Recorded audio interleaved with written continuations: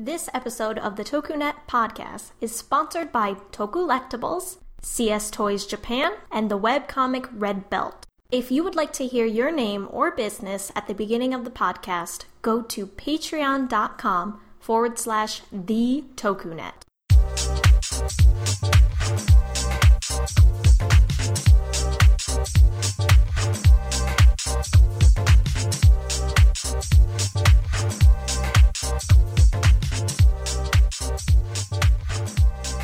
Hey everybody, welcome to a special 51st episode of the TokuNet podcast. I'm your host, Nicole, and I am joined by some lovely people to talk about the tokusatsu community, plus a special guest. You may know him on Twitter as Ega Devil. We're here with Paul. Say hi, Paul. Hi, Paul. This is going to be a great podcast. Yeah. Yeah. Hello, everyone. And I'm glad to be here. Thanks for inviting me on. Yeah, we're so glad to have you. I'm also joined by Yaz, who is our normal podcast host. Normal. That's the definition of TokuNet. Normal, right? Our team. Just 100% Anything normal. but. Yeah, right? Why wasn't I told about this? Oh my god. And lastly, as you heard, Josh. Hello, everybody.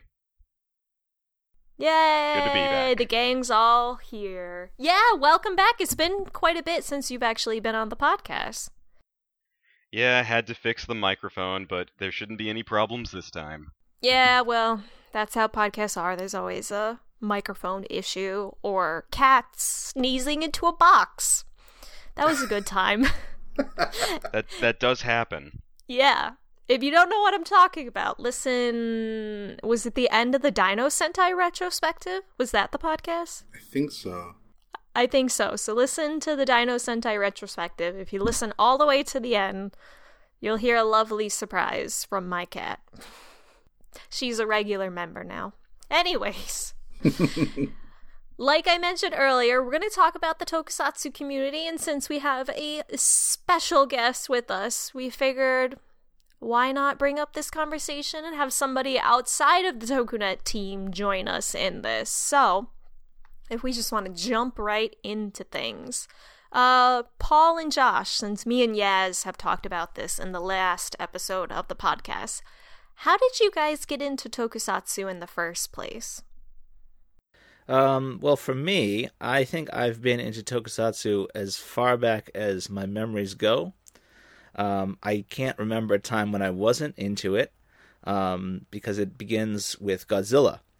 I remember watching Godzilla movies on TV, dubbed into English, and also on VHS, if you remember what that is. And also something called Laserdisc, Ooh. which is kind of a predecessor to DVD, except they were gigantic and you had to flip them over every half hour or so. So one movie would be on maybe 2 discs that you had to flip over, so 4 sides. Wow.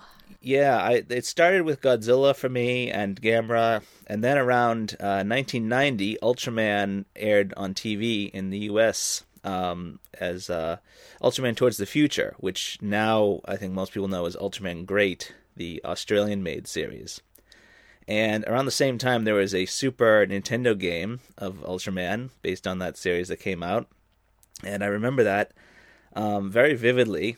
And it's not. I don't think it's regarded as a very great game.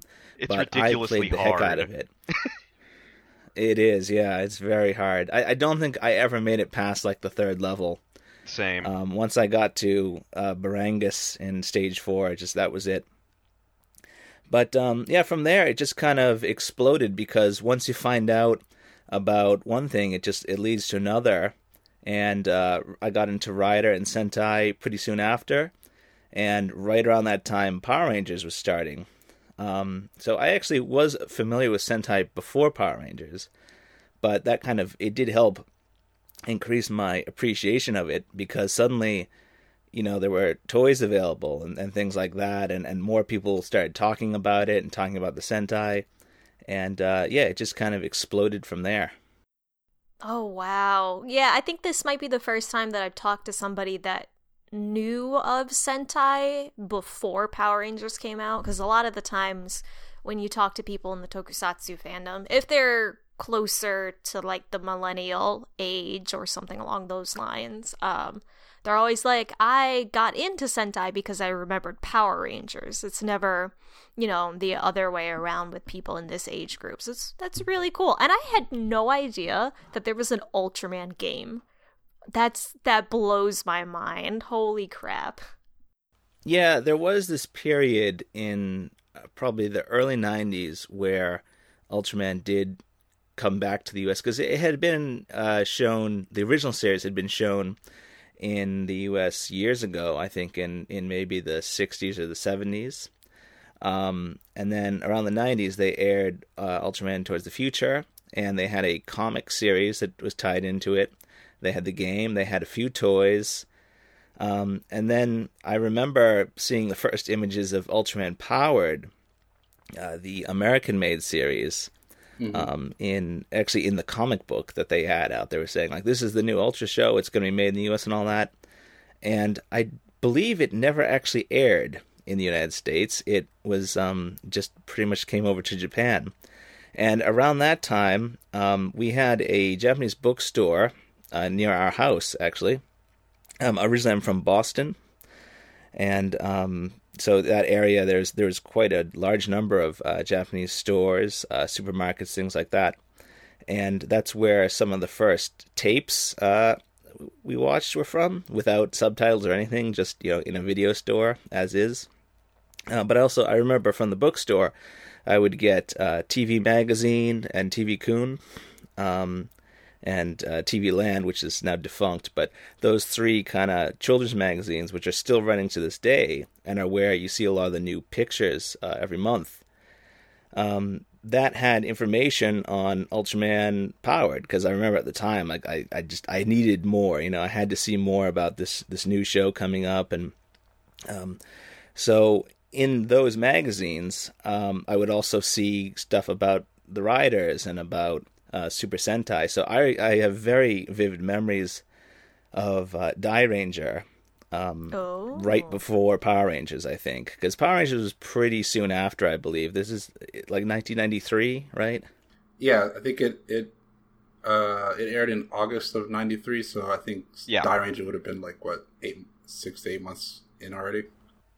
Yeah, okay. Because, I remember when Kiba Ranger debuted, like he was on the cover. I think that was the first TV magazine that I got.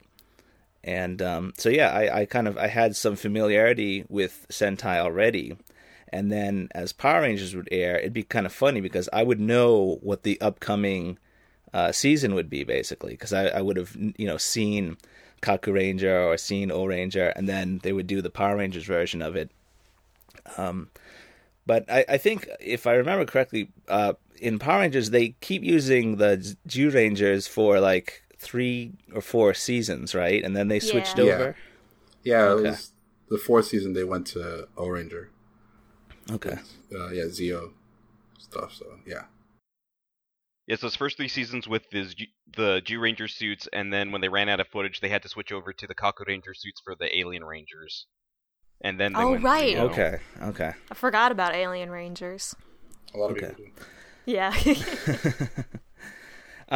But yeah, so it just was kind of interesting to approach, for me anyway, approaching Power Rangers as an outsider almost. Because just, I think about a year or 2 ago, I started watching SPD, the dubbed into Japanese version, which I got to get around to finishing because I really enjoyed it. But free time is incredibly scarce these days. Yeah. So, but I would like to get back into it because it was really fun watching a show, what was made in English, based off of a Japanese show, and then watching it in Japanese for the first time and having no idea about, anything in it or really even Power Rangers, the current state of it. Because the last show that I watched on TV, I think, was probably when it went to Zeo. I kind of remember that. But then for just years and years, I never, kept up with it. But I did keep up with Sentai, oddly enough. So, I like how that's the current state of Power Rangers when that was like 15 years ago. Also, it must be trippy because like the dub of SPD is with the Deca Ranger voice of actors, right? Yeah. It's got to be trippy. Hearing Bond's voice coming out of what's his name? What's the Red Ranger's name? Jack. Jack, yeah. Yeah. That's got to be interesting. I got to check that out. Yeah, it's funny because, I mean, I haven't seen any of it in English, so I have no idea what they actually sound like. I just associate them with those voices. Oh, that's interesting. I feel like the people who would know SPD first and then try to watch the dubs would be like, what the heck is going on? But I always like the idea of it because it's a great way to get the Japanese audience to watch Power Rangers as well. So yeah. Is that the only series they've done that with? I think they did Magiranger. Oh, okay. And I believe they dubbed some of the early ones, but not with the original cast. Oh, okay. That's cool.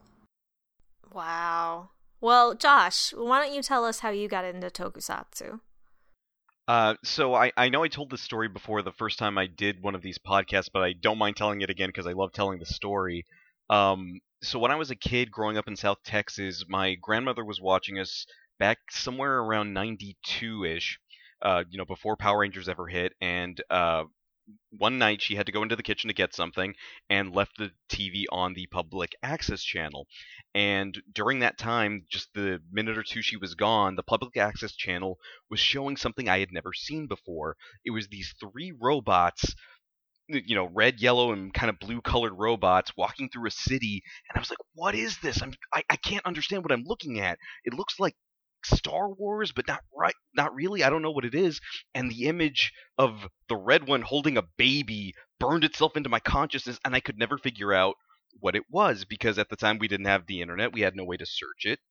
And so as time goes on, and then I eventually get into Tokusatsu in college, of course, growing up in the 90s, I was into Power Rangers. I was glued to my TV there that first Saturday morning in August when it aired, and I watched fairly consistently up until about Lost Galaxy.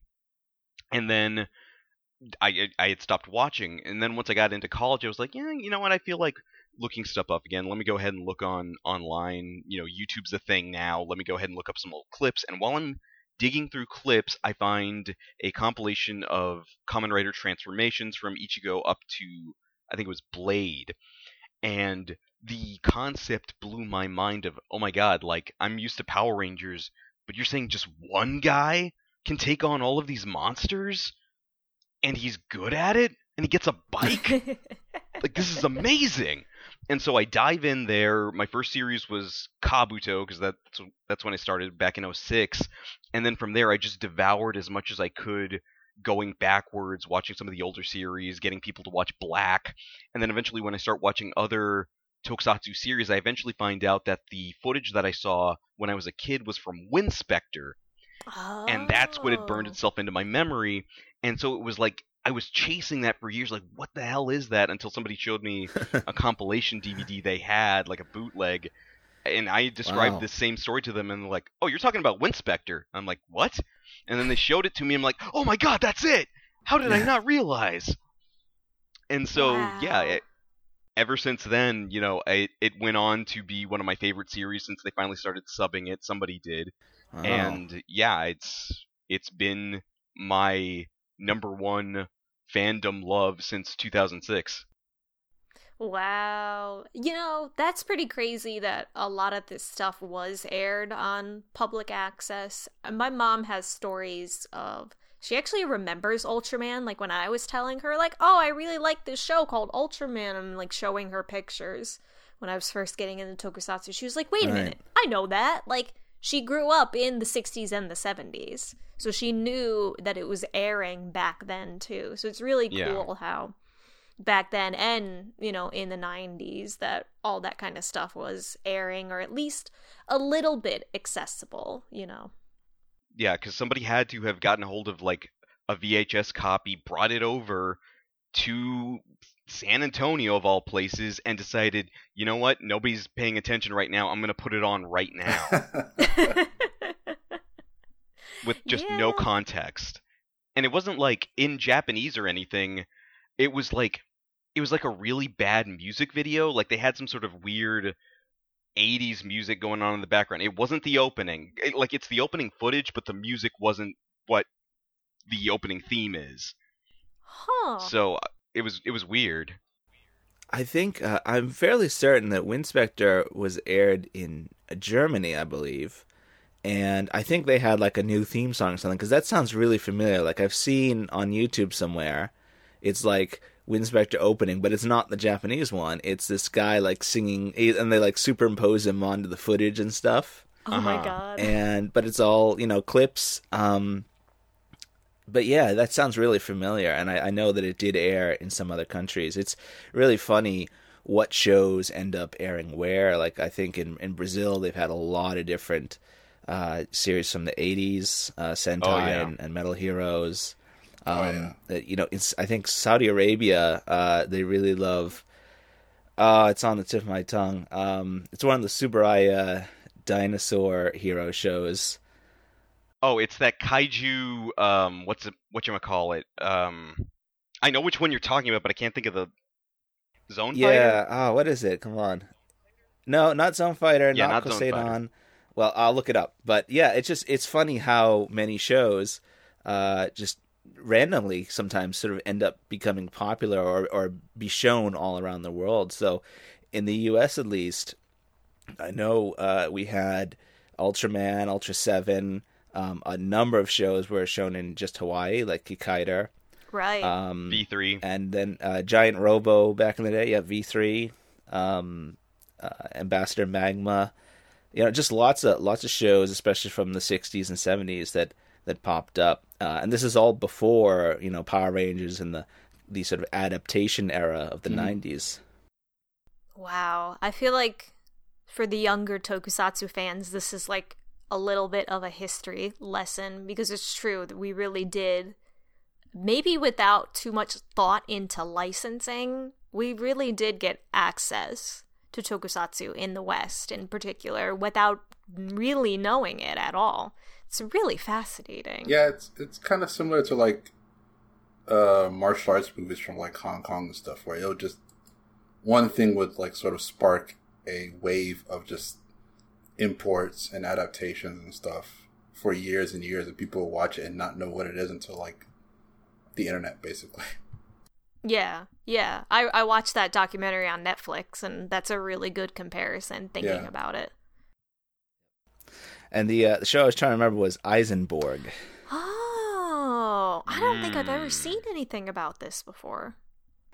Yeah, but apparently they showed like a documentary or something about it, and they kind of recreated, or they did some new stuff. Because I remember seeing that on Twitter and just thinking like, wow, this is interesting, like of all places. But I guess at some point it was shown there, and people loved it, Wow. So it's really interesting to me sometimes how many shows made it outside of Japan. And so you talk to people from all different countries, and they're like, oh yeah, I love Jaspion, or I love Masked Man, or something like that. And coming at it from the American perspective, I think for most fans, like I said, they got into it through Power Rangers, so that would be their starting point. And then maybe they know the more recent Kamen Riders or Super Sentai or Ultraman. But in some other countries, they started with something else. And maybe they started with Power Rangers too, because Power Rangers, of course, went worldwide, I believe. Yeah, yeah. It is so fascinating. These are the conversations I like, and I'm glad we're having like a little history lesson on this podcast. I like it very much. But absolutely. As a follow-up, I know, Josh, did you mean to say Winspector was your favorite tokusatsu? No, just tokusatsu in general. Like, ever since then, I started eating up everything. Kamen Rider, Super Sentai, Garo, watching more of the old Godzilla films and having a different appreciation for them. Just anything I could get my hands on, the Metal Heroes. I love it so much. I really do. That's a common theme. We talked about this in the last podcast, how it's just once you start learning about tokusatsu, you just gotta, like, watch everything, research everything, and that kind of high you get as a newbie of tokusatsu is kind of exhilarating, you know? But what is your favorite tokusatsu show? Well, it depends on when you're asking me. Like, overall, I would say Kamen Rider is my biggest one that I always come back to no matter what. With, I guess by this point, Garo's in second, then Super Sentai and Ultraman are kind of tied, and then from there it kind of trails down. It's not that I don't like them. Of course I like them. It's just those are the ones that I bump the most. Yeah, no, I get it. My list is very similar too. Are we talking about franchise or like individual shows? It could be both. So if okay. you had to pick a specific season from any of those franchises, what would be your ultimate favorite? Well, like I mentioned, Kabuto was my first season, and so that one will always have a special place for me, since that was my introduction. You know, like so many other people, I had grown up on Power Rangers, and I was used to this whole concept of teamwork, and, you know, everybody's stronger together. And then you get to Kabuto, where the guy is so conceited and full of himself, yet he's incredibly capable, and that just blew my mind about what a hero could be, because I had never seen that before. Because, you know, you watch that first episode and you're like, oh, obviously it's going to be Kagami. He's going to be the guy who gets the power eventually. And then it ends up being Tendo, and it's like, what? That doesn't make sense. That's going against everything I know. And then, you know, eventually when he does get his power, it makes it all the more sweeter, because then you followed him on this journey, and, you know, there's all of that together. But otherwise, besides that, I think the other one that means the most to me would probably be Drive, just because that was the series that I was watching when I finally got to go to Japan for the first time and experience the last episode there in the home country. Yeah, that's a special way to enjoy tokusatsu for sure. What about you, Paul? Is there a specific season, or maybe just, if you can't pick one season, a franchise that you really, really like? Well, I can pick both. Oh, yes. I think, as most people know, my favorite franchise is Kamen Rider, and my favorite series is the original Kamen Rider from 1971. Very nice. What a classic pick. And I do have to, before we go on, I do have to admit, in those early days when I was learning, if it wasn't for your blog, I never would have gotten into it as hard as I did. That's true. That's very true. So I have you to thank for a lot of my fandom being towards Kamen Rider. Yeah, we'll definitely talk about your blog. Excuse me, I almost said vlog. Blog more. But yeah, you know, that's a great pick for the original Kamen Rider to be your favorite. It's such a good show.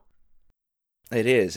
And the reason it is, because I think, you know, for a lot of people, especially older generations, I guess, of fans, they tend to like what they grew up with or what their first one was, and sometimes can sort of have this attitude where it's like, yeah, that one's the best, and everything after that wasn't as good, or, you know, something like that. And for me, it's never been like that. I mean, the first show, the first Kamen Rider episode I watched was episode 5 of the original, and pretty soon after that, I watched Ultraman vs. Kamen Rider, which gives you a nice kind of sampling of some of the later ones. And honestly, I think I didn't finish watching the original until maybe around the time Agito was airing. Because back in the day, you know, nowadays you can sit there and watch a whole show pretty much start to finish if you want. You know, just get the whole thing and marathon it, or, you know, 2 episodes a day or whatever. When I was watching it, it was 4 episodes on a VHS tape that months would go by between when we could get some more, because we bought them from a place called Video Daikaiju, which basically they would get the laser discs from Japan, or they would have somebody send them a copy, and they'd make a copy of that. So sometimes the quality wasn't great.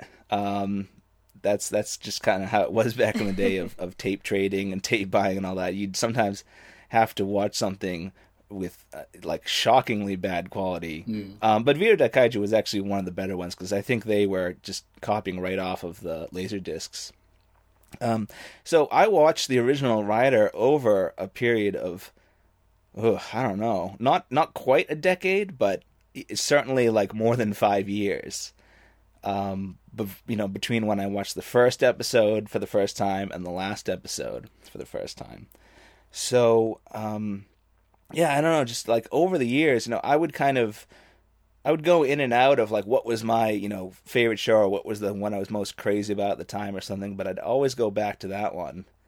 And, being able to go back now and watch it multiple times on every format available, DVD and, streaming and Blu-ray and all that, it just continues to be my favorite because it's such a bold kind of series because they really went into it having almost no money and being like, we're going to make a show that can match Ultraman, which, it seems kind of, it's almost hard to grasp just how big Ultraman was at the time, even though it had, ended for a couple years and then came back as Return of Ultraman. It was like the Japanese equivalent of Superman, pretty much. It was the biggest hero of all. So for someone else to kind of step up and try to do something that, that was when Toei made it. They were like, we want the show to beat Ultraman, and it kind of did for a while. And just in terms of overall popularity, there's a certain generation of people in Japan that might not know, specifics or details or anything like that, but you do the henshin pose and they know what it is immediately. Right. It's just that, culturally ingrained in society. So, I don't know. There's so much about the show that fascinates me, like the behind the scenes and what's in front of the camera and the background details and just so much. It's a show that I never get tired of watching. I can always go back to it, and it's very comforting to go back and watch it again for me. It's real comfort food. Yeah. There will be times when I'll just throw on a random episode, just thinking about like, what happened in this one, and I remember this, things like that. So, it's just an infinitely fun show, and also I kind of feel, for me anyway, with that one being my favorite, it kind of allows me to appreciate all the other ones in their own way, because I'm never, I'm never really comparing them. I am, but I'm not at the same time, if that makes any sense. Like, I'm always thinking back to, well, how does this kind of echo from the original? But also, what are they doing different, and how is this one kind of doing its own spin? Because I remember when Build was airing, especially in kind of the early episodes, when they have the whole thing with Faust and they're sneaking into bases and all that, it reminded me a lot of the original show. And I thought, well, that's kind of cool how they're doing the spin on it, where what if it turned out that Kamen Rider was, secretly this guy, and also the guy he thought was his friend wasn't, and just that whole aspect of it. So part of the reason I really enjoy all the later Rider series, I feel, is because I enjoyed the first one so much, and it keeps echoing in each subsequent series to me. Yeah, you know what? That's a great point, and I think a lot of people may not realize that at first. So I think it would benefit a lot of Kamen Rider fans to watch the original if they can take the time to do it. I know I want to. It's on my watch list for sure. But does that help with Kamen Rider the Next, or? Nothing will help.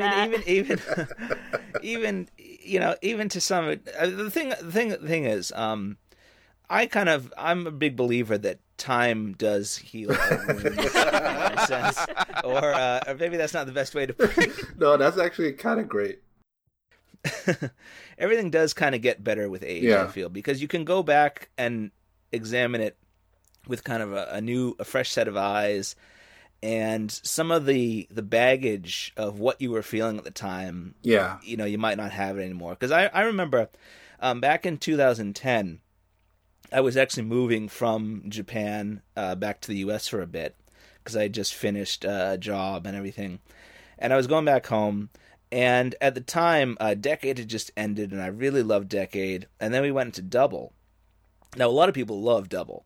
And nowadays, I go back and I love Double too. At the time, I just remember feeling like, oh, we just went from this exciting show with, all these old riders and worlds being destroyed and all that, to kind of this real, comparatively smaller scale kind of detective story with a lot of quirky characters and things like that.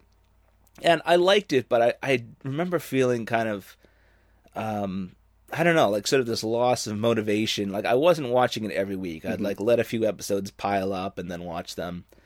So I did sort of start to feel kind of a burnout. But I realize now it's really more because of what was going on in my life at the time, and just kind of the, this going through this experience of having to. I'd been in Japan for 3 years, and now I was going back home for a bit, and so going back to it later, a couple years later, when I think we were up to maybe Forze Wizard, that sort of period, and really enjoying it a lot more because I could kind of just take it on its own merits and separate it from what was going on for me at the time. And I feel like that happens for a lot of people, where sometimes they really don't enjoy something, but it's for reasons beyond what is going on in the show. It could be anything from their personal life to just how they're feeling in general, anything like that. So, or even just experience that they've had. I mean, it's funny listening to people talk about some shows and how different a view they can have on it can be. Like they think, oh, this I didn't like at all, and somebody else is like, that's the reason I love the show, or the movie or whatever. Yeah, I don't know, but in general, I just find the longer things are around and the more time they kind of have to sit, you can go back to them and maybe enjoy them a bit more, or not feel quite as heated about them. Like when The Next first came out, I remember, I had to go, I lived out in the country at the time, so I had to go all the way down to Tokyo to find a theater that was showing it. And, the movie went by and I walked out of there and it was raining. I thought, oh man, that wasn't very good. But, then a couple years later, after, watching it again and talking to people about it and, doing podcasts on it and everything, now I can go back and revisit it and be like, well, I still don't really like the whole J-horror part, but the action scenes are really good. The costumes are great. The visuals and sort of the cinematography is beautiful. So there's always something to appreciate. I think about any tokusatsu show or movie. I've yet to see one that's just completely devoid of any merit. I mean, even what to me is probably some of the weakest ones, they've at least got something going for them. And the very best ones are just, almost, it's impossible to describe how good they are sometimes. So that's my feeling. I think I need to go back and watch The Next. I haven't watched it in I don't know. I want to say 10 years almost. It's been a long time. Yeah, I mean, there certainly, with that and with the first, you go back and watch them, and it's funny to think how once upon a time they were the hot new updates of the original and all that, but now they're both, I think the first is from 2005, so it's like 15 years old almost, and the next is about 13. And you look at them now, and you're like, oh, there's a lot of things that we probably wouldn't do if we were making the original Rider again, like that sort of feeling. But at the same time, you can also appreciate some of what's in them and how it would come back in later movies. Like I remember at the time, a lot of people thought, I don't like the story that much, but the action's great. Right. Like just the way they do things, the use of wires and things like that. So, you can find things to appreciate about them. It's kind of like with Shin Kamen Rider. I remember when I was first getting started in fandom, it kind of had the reputation that the Next eventually got, where it was like the black sheep of the Rider franchise. And then over the years, more people started to kind of say, well, you know what, it actually wasn't that bad, or I like this, or I like that. I watched it a couple of years ago, and I couldn't believe how much the opening scene felt like the prototype of a Kuga sequence where the Grongi attack. Mm-hmm. You know, you can see right in there. It's like, yeah, this is what they would come back to years later. So now, I mean, nowadays for me, Shin, it's not the most fast-paced movie, and it is kind of more of a monster movie than a superhero movie. But I think it's a pretty enjoyable story on its own, and it's an interesting take on Kamen Rider in general. Because I always like to see, you know, different takes and how far we can sort of stretch this format while still keeping it feeling like part of this greater story of Kamen Rider. Or, you know, the same thing with Ultraman or Sentai or any of them. Right.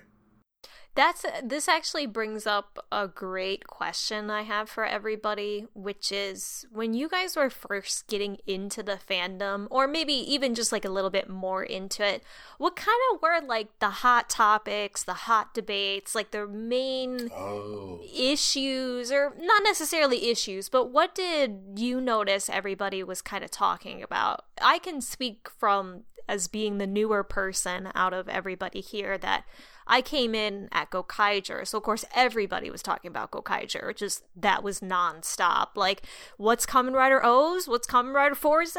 Nobody knows. Everybody's talking about Gokaiger. So it really was, my first experience in the fandom was on Tumblr, talking about Gokaiger, being like, oh my god, did you guys see the latest episode? And for all the fangirls out there, we were like, oh my god, isn't Marvelous so cute? Or isn't Guy so cute? So that was my experience. But what kind of things back then, and how did you really communicate with everybody? I think Josh and I probably have similar... I mean, we came around the same time, came to the fandom around the same time, I think. If he's at Kabuto. Well, I came in at Kabuto, which is when I started watching, but as far as actually interacting with the community at large, like, I can definitely say I was reading up whatever information was available, but as far as actually talking to people that I didn't personally know, you know, to, like, basically convert them, it wasn't for many, many years. I would think not until, I think, 2012, I think it was, around Fourze or so, O's Fourze, when I started actually coming out to California to do tokusatsu meetups, because up until that point, like, I would wear my Rider costumes to cons around Texas, and you'd have the random older Japanese guy recognize, oh, you're Kamen Rider Ichigo, and it's like, yes, I am. And then you didn't hear anything else for the rest of the weekend. Everybody's like, are you a Power Ranger? Like, but then, as, you know, time went on and I started doing videos and starting to interact more, talking to people on Twitter, that's when I finally started talking to people. So it's really only within the last couple of years that I've actually started interacting with people. But I think a lot of it, too, had a lot to do with, at the time, up until really just recently, over the last, I'd say, 5 years or so, it had a lot to do with where you were watching, because I think it kind of broke down a lot between who was watching natively, who was watching from, like, tape trading, and then who was watching from really the only major subgroup that we had at the time, and that kind of charted how you interacted with other fans. Because with some people, it was just yelling quotes at each other. And then it's only within the last couple of years that it's gone down to, oh no, I can actually have discourse about suit design and stunts and all of the other things, and how these actors charted their rise to fame from starting in this children's television show. It's interesting, because I think it was... Because I when I got into Tokusatsu in, like, 2006, I got in through message boards. So there was actually, like, a lot of discussion about the shows themselves.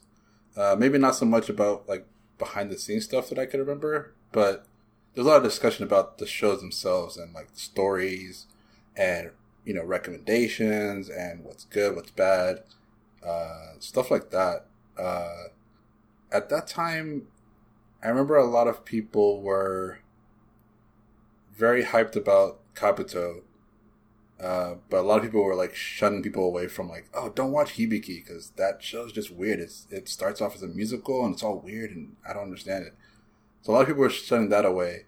There's a lot of hate for other shows. Like I think Fies was being hated on for a while at that time, which is weird because that became one of my favorite shows. But at the time, I think it was like, you know, everybody started to see the plot holes and stuff that were going on. And it was also a time where, you know, more stuff was being subtitled at a faster pace. So people were kind of all getting into it at the same time and with the same shows almost. So yeah, it was a lot of discussion about that era of shows and which ones are the best. And everybody talked about Kuga as like, you know, the top and like, oh my God, he destroyed a city block with a rider kick. He's awesome. That kind of stuff. I love that. We're talking about Agito punching God. Yeah, stuff like that. And Sentai, with Sentai, it was a lot of talk about Deca Ranger. A lot of talk about Deca Ranger, I think. And I think people were kind of lukewarm on Magi Ranger at the time. See, I had the opposite. I had a lot of people when I was talking who loved Magi Ranger but didn't like Deca Ranger. Whoa. How the tides have turned on that one.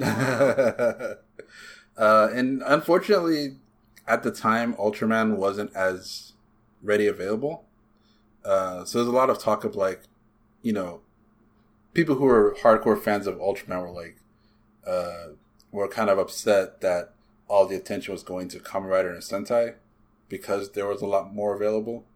So every time there was a discussion, there would always be an Ultraman fan being like, yeah, but you guys really don't understand what's going on with Ultraman. It's awesome. And we couldn't understand it because literally we couldn't understand it because we couldn't find any subtitles for it, which was a shame. That's why I love that there's such a renaissance of Ultraman right now. Mm-hmm. And it's so much available that people are really getting into it now. But yeah, at the time, Ultraman was kind of the third or fourth. The underdog. It was definitely the underdog. Like it was like that, and I guess at the time I wasn't aware of the kaiju side of the fandom, so I didn't really hear too much about it. But at the time, I mean, when I was in the fandom, it was at the dead period. It was like, you know, years after Final Wars, years before, you know, 2014. So there was like there was a dead space of, you know, no Godzilla, no kaiju, really. But there was still a lot of discussion from what my friends told me. Friendly reminder that on Tokunet, if you go to our resources page, we do have a semi-up-to-date list of like legal and free ways to, well, free-ish, sometimes they're subscription-based, but they are ways to watch these shows and actually support the creator. So like you were saying, the resurgence of Ultraman, it's amazing how much more available Ultraman is compared to then. Even I remember when I think I got into Ultraman the same time Ginga was actually airing, and even then there's such a difference between when Ginga was airing to what it is now and how much access we have. It's crazy how quickly it happened. But just a plug, you know, if you guys want to watch some tokusatsu legally, you know, do that. But Paul, if you want to tell us a little bit about like how early conversations of tokusatsu in the community were for you and how you got your blog started, I'm definitely curious to know about that. Okay. So when I started getting involved in fandom, or fan circles, I think it was around the early 90s, because it's pretty far back now. I remember distinctly there was a Godzilla fanzine. Nowadays it's known as G-Fan. Oh, right. Right. And I think back then it had a different name. It was like the Godzilla newsletter or something. I can't remember. But this was about 1993. And that was kind of the first time I really became aware of any organized fan sort of circle or group. And from there, I remember they eventually launched a few conventions. Nowadays, they're known as G-Fest. Back in the day, it was G-Con, and they were much, much smaller, I think. and we'd be lucky if there was 1 or 2 guests there. Now I think they get quite a few every year, I believe. Oh yeah, yeah. I haven't been to one in a while, but I've heard that it's it did take off, which is great. Because we've been subscribing to that. I think my dad is still subscribed to it, actually. It's still amazing. But yeah. Cool. It's quarterly now, I believe. Awesome. But they do still put out a magazine. Yeah. Because the era of fanzines and magazines, there were a couple others at the time. I think Matt, Monster Attack Team, that was one. Right. Or Oriental Cinema, I think, was another. This is going back a ways now. So, but yeah, there were quite a few back in the day, and there was a lot of tape trading and all that. But so becoming aware of organized fandom and what people were talking about, it's funny to me, as that you mentioned. When you got into it, Godzilla was kind of in this slump, and there wasn't as much Ultraman conversation. Because for me, it was almost the exact opposite.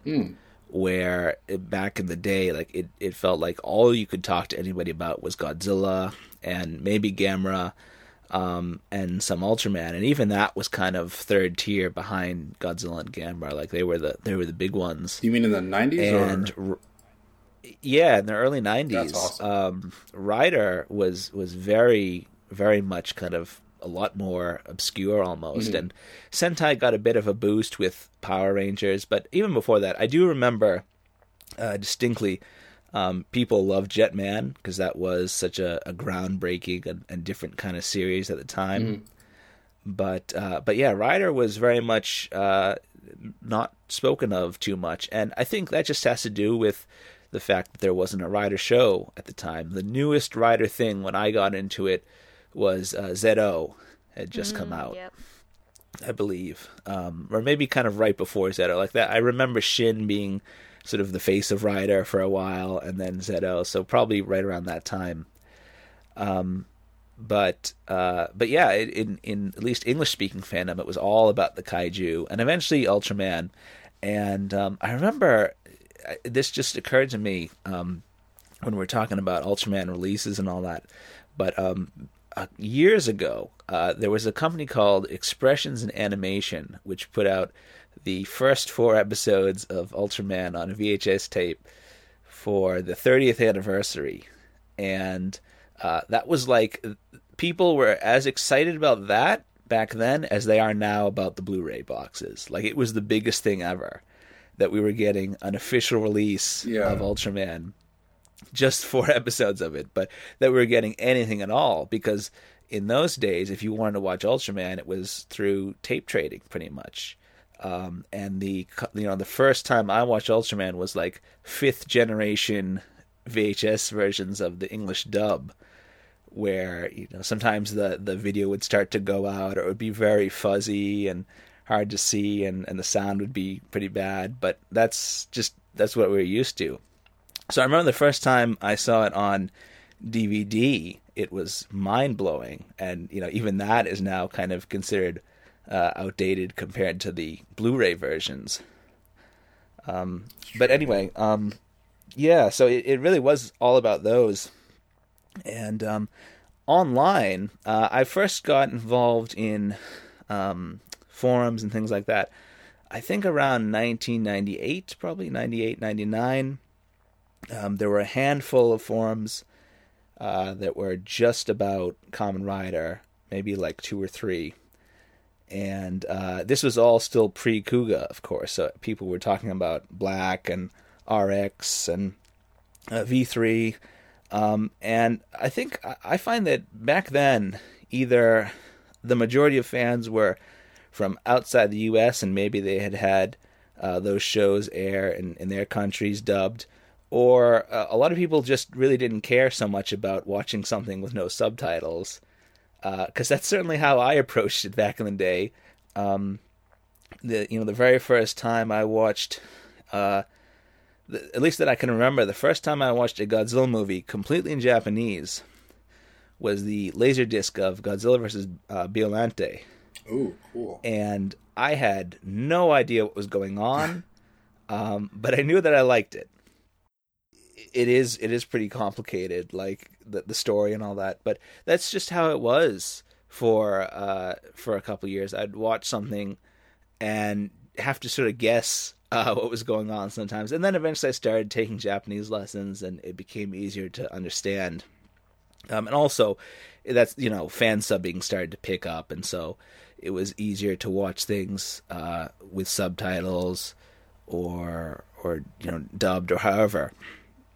So online wise, I remember when Kuga was new. I remember people talking about that, and I think at the time that would have been Time Ranger, and Ultraman Cosmos was pretty soon after that, I think.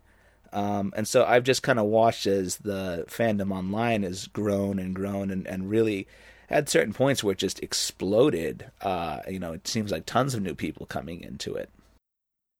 Yeah, that's really true. I feel like there are specific time periods in the tokusatsu fandom. Like Gokaiger, I think, was a good example of people coming into it, a large amount of people, just because it had a lot of nostalgic overtones for the Power Rangers fans of my generation, and maybe older Sentai fans maybe got back into it to see their favorites back on screen again. But yeah, that's just I've always been fascinated by the tokusatsu fandom with the tape trading, and there's something different about the fandom now with the rise of social media back then back now compared to back then, where you really had to find the forums and the message boards that were thriving and where the community was. I was in other fandoms when I was younger, like I was really into the game .hack when I was younger, and I would go specifically searching for these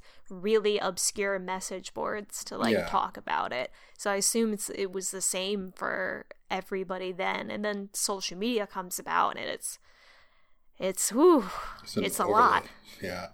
Yeah, because back then you'd have like forums that were as small as like maybe 50 to 100 people, and then you have other ones that had like thousands, but at the same time there would still only be like maybe a couple of hundred that were like active normally.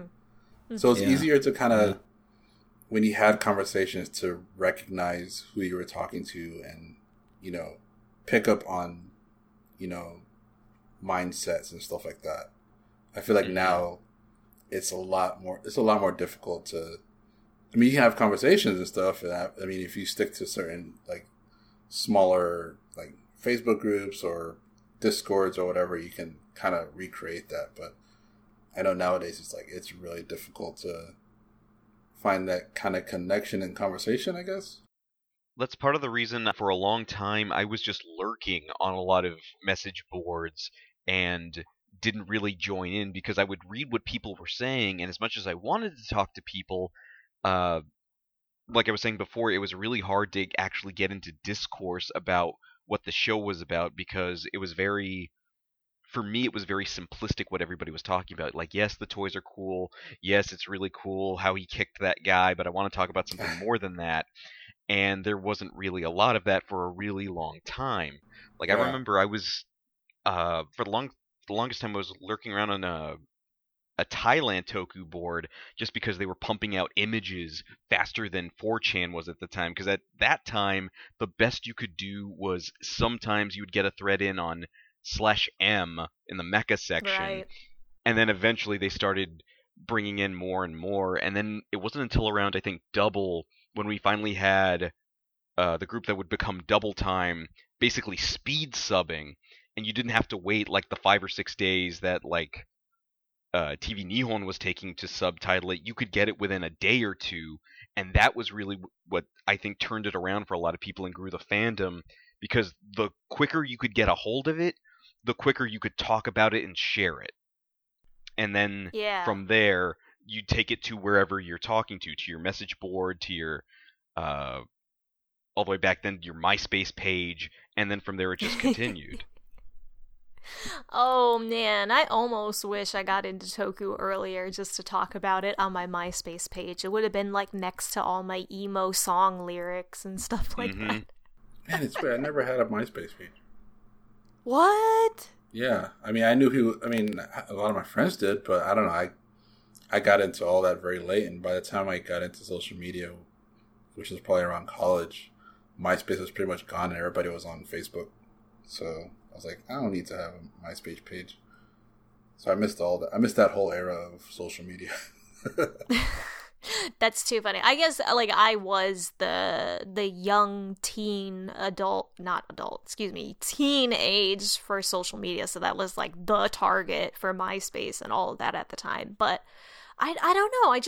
I still remember when I was younger, like message boards being the only way. Like sometimes a person would put together like an IRC chat if it was just a couple good online or a good group of like real in-person friends. But other than that, I felt like I really would have to dig to find a group to connect with. Where now with social media, it's everywhere, where yes, sometimes it's hard to connect with people on social media because there's just so much going on, but because it's more accessible now, it's kind of easier to talk about at the same time. But oh man, I guess depending on where you go, it kind of you either get deep conversations about stuff, or it devolves into just writer memes and Sentai tokusatsu memes and stuff like that, going back and forth, and it's hard to navigate sometimes, but you could. Yeah. It was difficult back then too, because even though a lot of people talked on forums, there were quite a few forums. Like I jumped around from Ranger Central, Power Rangers Empire, then HGU, and I tried to go to Japan Hero, and I was like, nope, I'm not doing that. That's too aggressive for me. And I went back to HGU. So there was a lot of you kind of. It still took a while to find your group. Even back then, I guess social media just never changes. It's same thing, different platforms, I guess. Yeah, that's a good point. And I think this is the right time to talk about the rise of like blogs in the Toku fandom. So Paul, do you want to talk about how your blog came about and kind of why you decided to make one? Yeah, well, I will. But I wanted to jump back a little bit because you brought up something really interesting about how, with the rise of social media and fandom has gotten bigger, and sometimes it's kind of hard to find who to talk to in a strange way. Because I feel the same way, where although it's gotten bigger, it's gotten a lot more segmented. And it used to feel to me like I knew everybody who liked Kamen Rider, and now I think there's far more people who like Kamen Rider that I don't know. Right.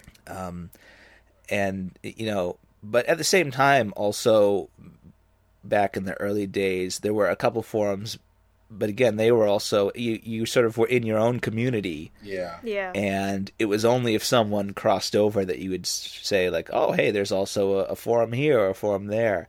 And yeah, there was a period where I was on quite a number of forums, but they tended to be pretty small. And, once kind of the well of interest dried up there, they'd become ghost towns pretty much. Yeah. Yeah. So the nice part about the current era of social media is it's just, kind of nonstop.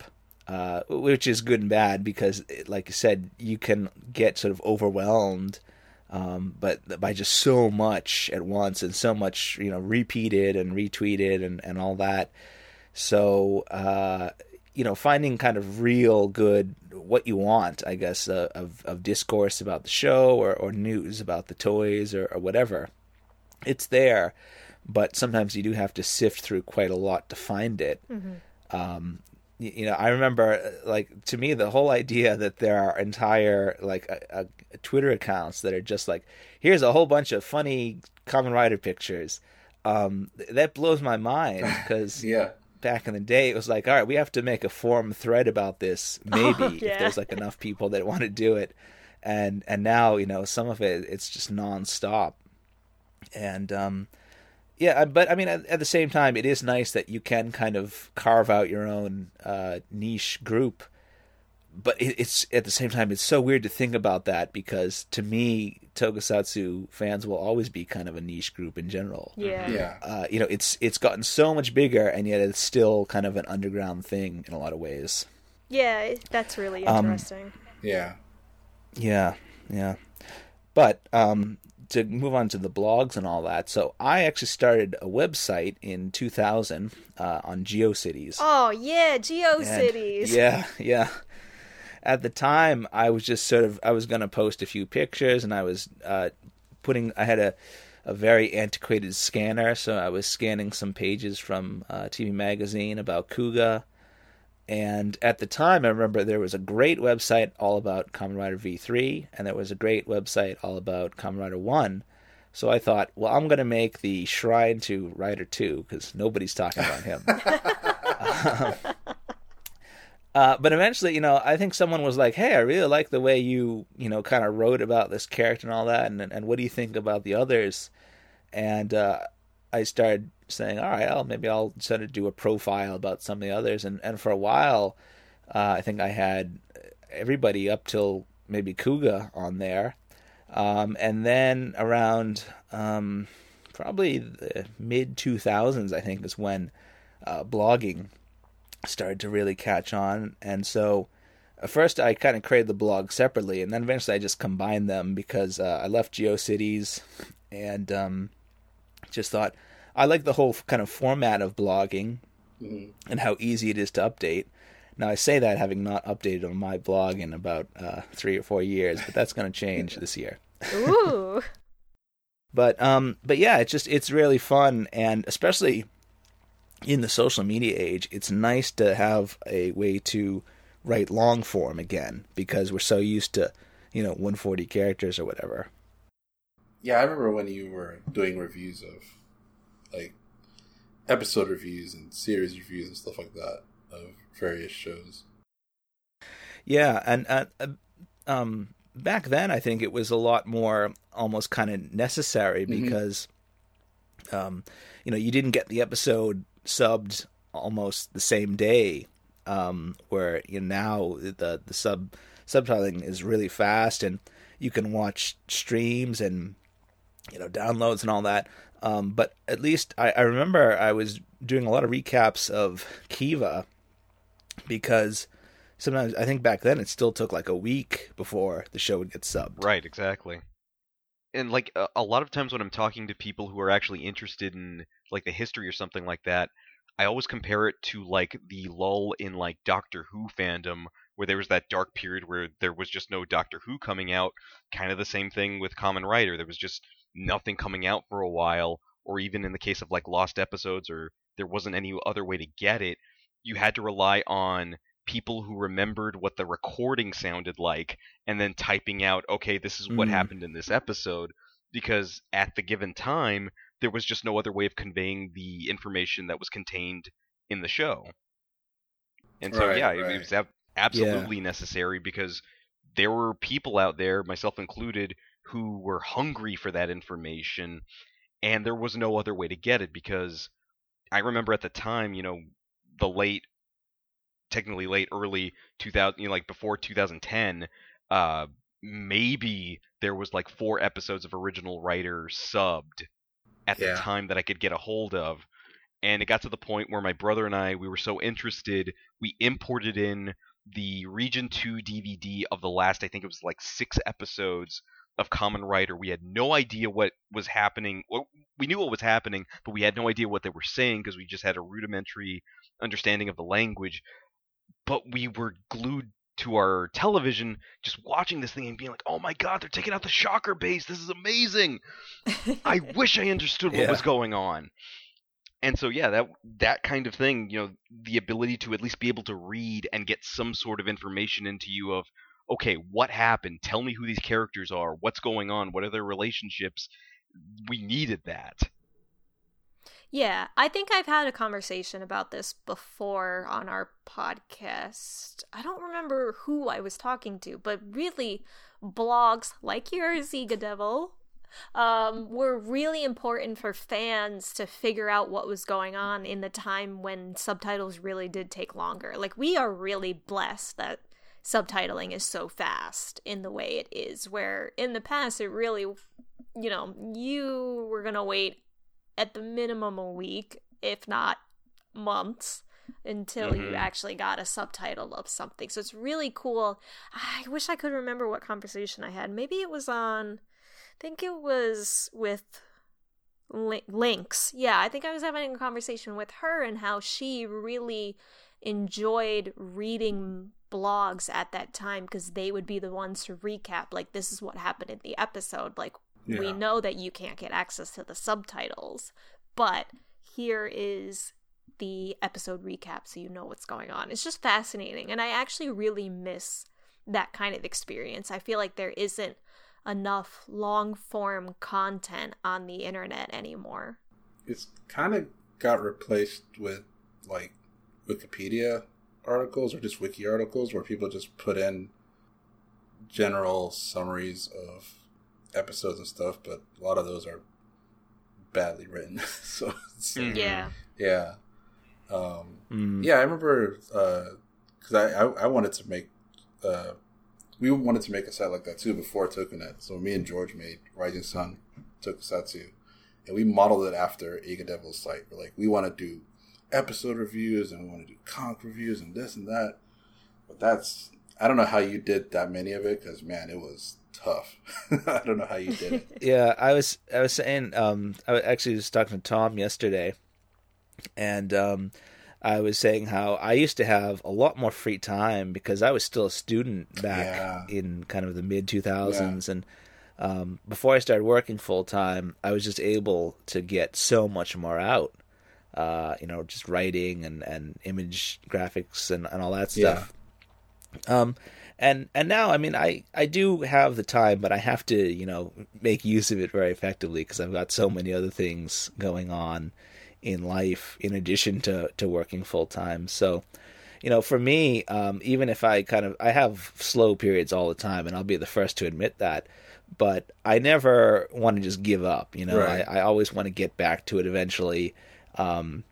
Get back to writing on a website, get back to podcasting, get back to drawing and all that. And just, I don't know, life is like that, where sometimes you have these periods where you have to kind of step away, but you don't completely forget about it. And that's why I try to still be active on Twitter, and sometimes, and just do a thread about something, this or that, because it's fun to do, and it's a good way to just kind of stay, keep your reflexes of writing and speaking and all that fresh, I guess, to do things like this, every so often. I had a podcast for a while. It's not completely dead, but it is kind of on life support at the moment.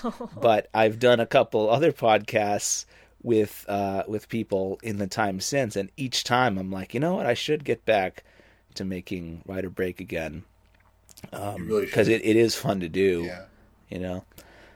But yeah, I mean, I think in general the nature of websites has changed a lot in the last couple of years, and nowadays, putting together a site that's got all the information and all that, it's fun, but we also live in this age of wikis and immediate now, that sort of thing. I mean, if you want to know anything about Kamen Rider, you just got to Google it pretty much, and it'll pop up. Now, you might not get the best information. It might have a lot of errors or mistakes or whatever. But that's just that's the nature of the game at the moment. So it would be nice to have a really comprehensive, accurate, and I guess unbiased kind of resource for tokusatsu information, because I think there's always going to be a degree of I want to concentrate on my favorite stuff, right? And I understand that, like, if I want to make a website, I want to make a website about Kamen Rider. I love Ultraman, I love Super Sentai, but the thing I want to write about most is Kamen Rider.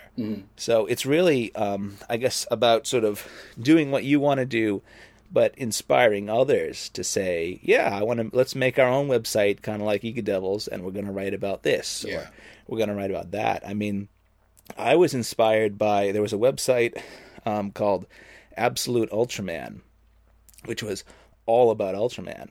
All the classic ones, all the way up to, I think it ended around the time of Neos, maybe, or it was before Max and Mebius. I know that. Sorry, not Neos, Nexus. So like mid 2000s, and that site was great, but the guy got really burnt out on it after a while because people were always asking him to do this or do that. So, you can only do it as long as you want to, because that's another thing about this fandom and being in it so long is so many people come and go over the years. Yeah. Because it's just the nature of being a fan of things in general. I think you grow out of them, or you move on to other things or whatever. You can spend a couple years of your life and it's the best thing ever, and then one day it's all over. That's such a point that I think a lot of people don't talk about in our fandom in particular. And I've seen this happen with friends over the years. Like, even though I'm newer per se, I've watched people come and go for various reasons. I've heard many of accounts of people, whether they just grew out of tokusatsu in general, or something about the community kind of made them burn out and didn't want to continue. It's fascinating. You're right in that this most certainly happens in other fandoms for sure, but I think with the rise of social media, I feel like that kind of burnout aspect definitely can happen a lot faster and can have a very big impact on your personal life if you're not careful, just because we're now of the age in the internet where it's better to be authentic. It's better to have your personal information out there in some weird way compared to, when it was, don't tell people online things because they're strangers. It's weird how things are completely the opposite now. Yeah, it used to take a lot longer to know someone's actual name. Like, I don't think I knew Paul's name for like many years. It's crazy because it really is like, you can't. I've heard people in the fandom talk down to others that go by the pseudonyms, or really, I've heard that before, which is really weird.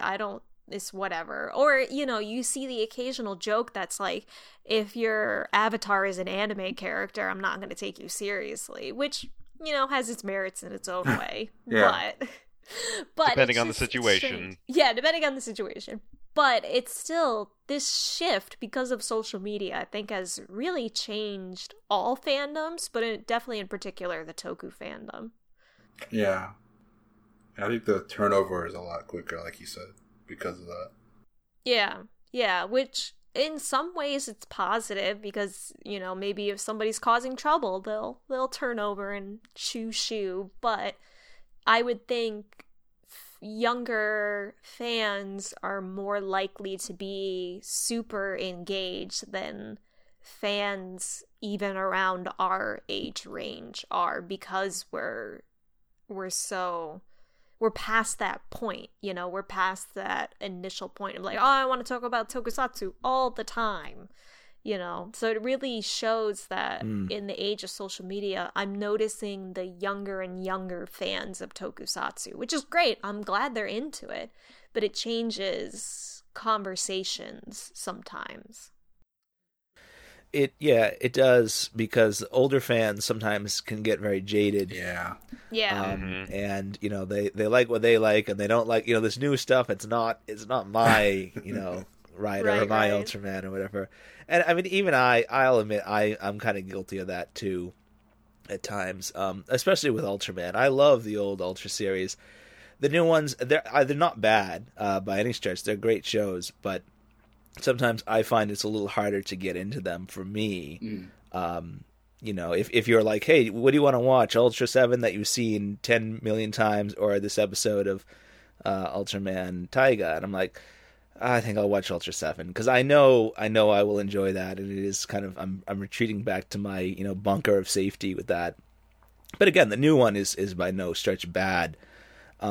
And with Rider, it's always been, like I said, because the original one is my favorite. It's a little easier to get into each itineration, and it's kind of the way with Sentai too. I mean, I don't know if I have a particular favorite Sentai. Dairanger is maybe the closest to my heart because it's the first one, but I also really love Go Ranger because it's Ishinomori. So it's kind of, with Sentai, it's very similar to Rider, where like I can watch each itineration afterwards and enjoy them on their own. For me, Ultraman 7 is my favorite, and that's just the second series, of course, or the third, I guess, if you count Ultra Q first. So I think I feel like sometimes I can be a little more dogmatic about like, this is the way I like Ultraman to be, and when it's not like that, I don't like it as much. But that I can admit to, and I think that's kind of a thing you have to do with, especially for an older fan, where you have the show that made you fall in love the first time, and maybe that is your favorite, maybe it's not.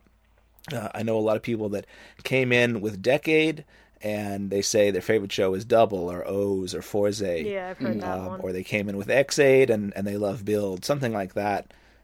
So, but it's just, I think it's important to, the longer you're around in the fandom, to kind of sort of just accept the realities of things like that, ultimately we're not the target audience. The product is made so that we can enjoy it, because I think Tokusatsu, or at least, when it comes to Rider and Sentai and Ultra, they are made for children, but they're made so adults can enjoy them as well. And there's so much stuff that's marketed just to adults because they know that the adults enjoy it. Premium Bandai knows. I was about to say that exact thing. Yep.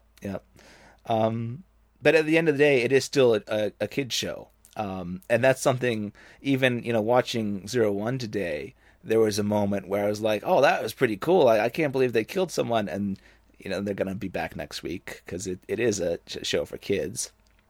It is that sort of feeling where sometimes the shows will do something and you're like, oh, I wish it had done this, or why didn't they go darker with it, or whatever.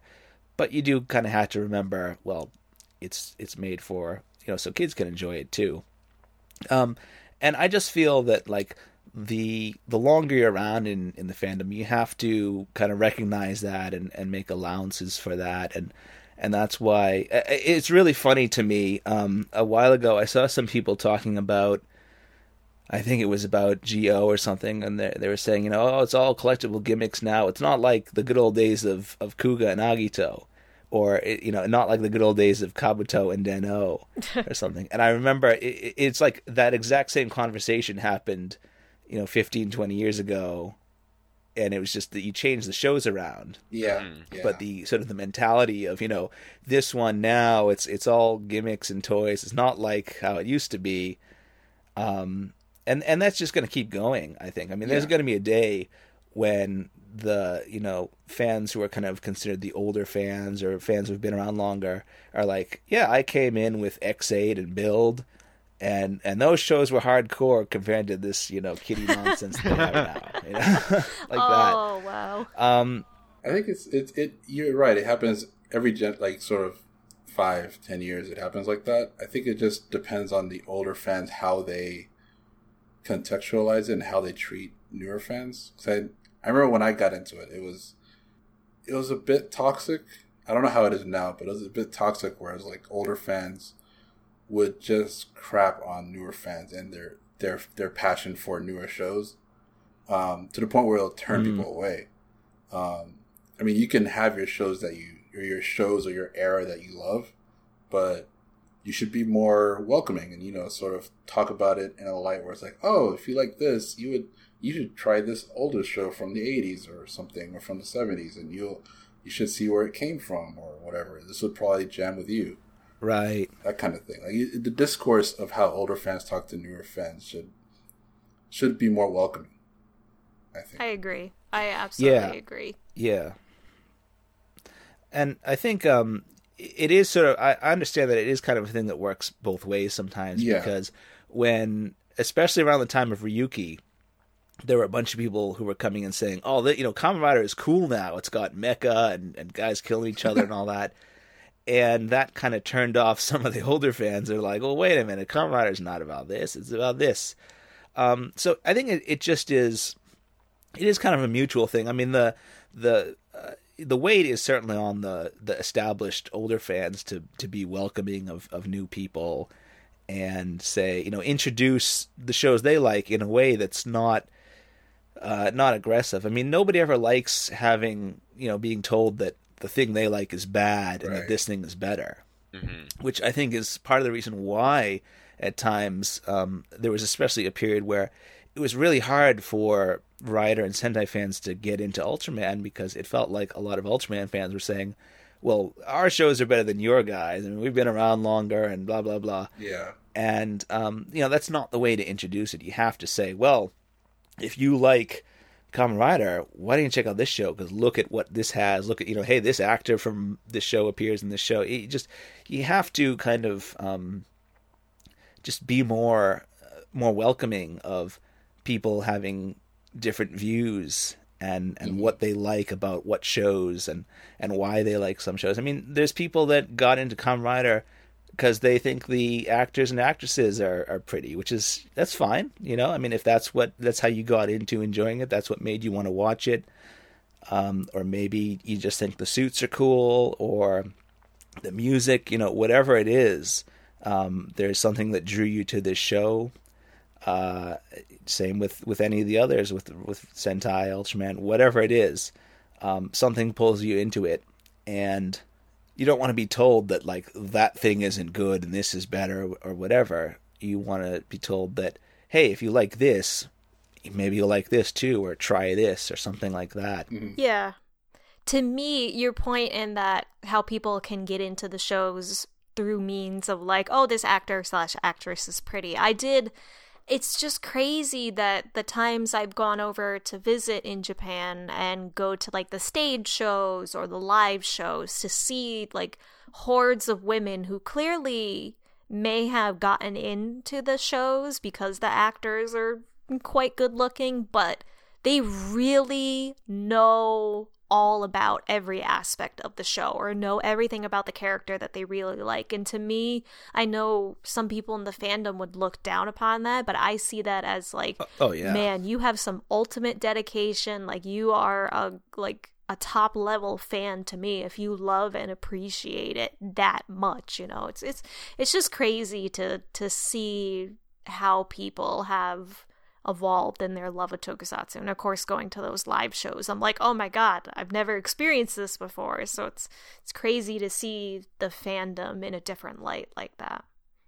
That would all be a matter of perspective, because for some people that would seem maybe a little bit obsessive. For other people, you could see that, much like yourself, and be like, no, they're just really well-rounded. They don't just look at them as a pretty face. They know when they started acting, what episode they showed up in, this, that, and the other thing. And then that gets really cool. And then kind of going back to the thing we were just saying about, perspective between older fan versus newer fan, I remember when Fourze was coming out, I was really not into Fourze because I was so at the time I was going into a lot of the Showa stuff and seeing all the parallels of, oh, they've mixed up the names to make the new character names, but they're not acting anything like the characters. I don't like that. It should be like this. I was that guy. Yo, I was too with Fourze. It's crazy. The thing about it is, it's only recently that I realized I was watching Fourze from a place of privilege, in that I get the whole thing of they needed a lighter season because of the earthquake and the tsunami, and it wasn't for me. It was for the people who needed it at the time, those kids who needed something to look up to and needed something really light and positive. And so now it's like, you know what? Looking back on it, Gentaro's a great character. I just didn't give him enough credit at the time, And then seeing now people going crazy about, Promare, that anime movie that just came out, you can point to that and be like, oh, well, if you liked that, the guy who wrote that with all this crazy boisterous action, he wrote this show with this high school kid who just wants to make friends with everybody, and he's dressed up like a rocket. and you can get people in on that. What a great description. Is that the same writer? Yeah, same writer. I forgot about that. Holy crap. Yeah, he wrote on that, Kill la Kill, Gurren Lagann, all those. Oh, Right. Brody's not here to talk about Gurren Lagann with us, though. Oh, God. Sorry. Even when he's Sorry, not here. Brody. We're just picking on another podcast, mate. But yeah, you really do bring up a great point of, I think we all kind of had our biases, especially with like Forza or other kind of shows where we forget, like, this is for kids. Like, ultimately, this is for kids, and it reflects the time period, especially during that. So it's like, wait a minute. All right, everybody. Like, I think we all need to remember that and not. It's fine to critique a show, but Yeah. I don't think it's a great idea to critique fans of a show saying that they're wrong for liking something. And that Right, always exactly. bothered me. Yeah, whenever, like, even nowadays when I try to critique shows, I critique the show itself and how it's made, not people who, enjoy it. Like during Geo, I think I was trying to make comparisons to like how, the shows that are coming back, how they did certain aspects of the show, like how they did a Henshin, how they did a Rider Kick, compared to Geo, where it's a lot of, CG and a lot of like visual noise and stuff like that. But at the same time, I'm talking about just the show aesthetically, not necessarily people who like it or story beats, even though I complain about that too. I'm still growing. I get time. I'll get there. Yeah, I think, and also sometimes it's okay to just admit a show's not for you. Yeah. And even though it's hard sometimes, I think, because people, they come into any franchise, Kamen Rider or whatever, and they like they like their first show, they like the next one, and then one comes along, it's like, ooh, that's this is bad, or something like that. And I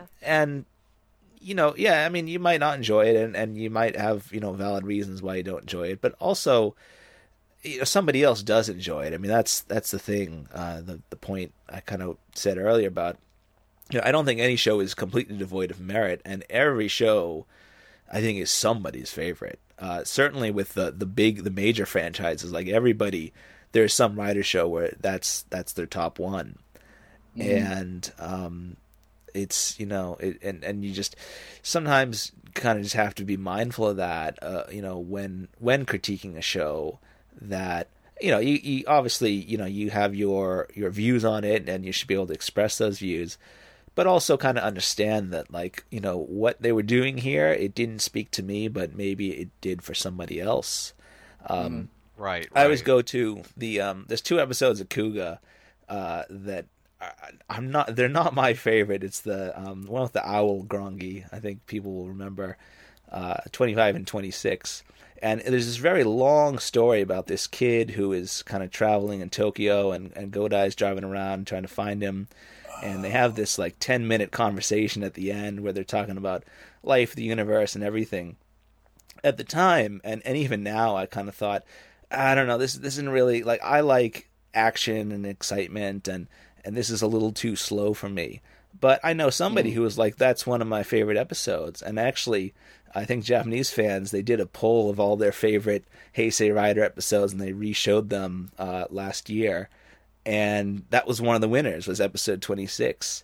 So, that story, it speaks to people on some level, or they like the themes of it, or whatever the case. And, I can go back and look at that one now and say, well, it's not my favorite Kuga story, but it is for somebody else. And it's the same case for series in general. Kuga is many people's favorite show. Or maybe Wizard is their favorite show. Right. Maybe Ghost. Ghost is one that tends to get kicked around a lot lately. Mm-hmm. I liked it myself. And I know people who are like, I love that show. I love Takeru's story, the characters, the designs, whatever, the music. So it's always kind of tough to say, oh yeah, there's an objectively most hated show by the fan base or anything like that, because there really isn't. There are, shows go in and out of popularity. Like you were saying earlier about how, a couple years ago people liked Magiranger and they didn't like Deca Ranger, and that's certainly not the case anymore. And it's the same thing with any show, I think. There was a period, Kuuga is really highly regarded now, but I do remember a period where people were like, yeah, Kuuga was kind of, the CGI wasn't great and it was a little slow, and and some people might feel that now, maybe not the majority of people, and just, apply that to any other show where at the time it was airing, I remember a lot of people didn't like Wizard after it finished. I noticed a lot more people saying, you know what, I actually did like Wizard. So I think if you are a fan of a show that, you tend to feel everybody dumps on now, it's not going to be like that forever. And, eventually the fans of that show will start kind of speaking up and saying, you know what, I really liked this show. And maybe a show that was popular kind of falls out of popularity, but it always comes back around. Because that's just kind of the nature of the changing fan base. That's so true, and I feel like there can be a very fine line between people honestly critiquing the downsides of the show and just straight going to hating on it and telling people that they're wrong for liking it. I feel like that line becomes thinner and thinner and thinner because there's more people coming into this fandom and there's more people with stronger opinions. That just happens when a community grows.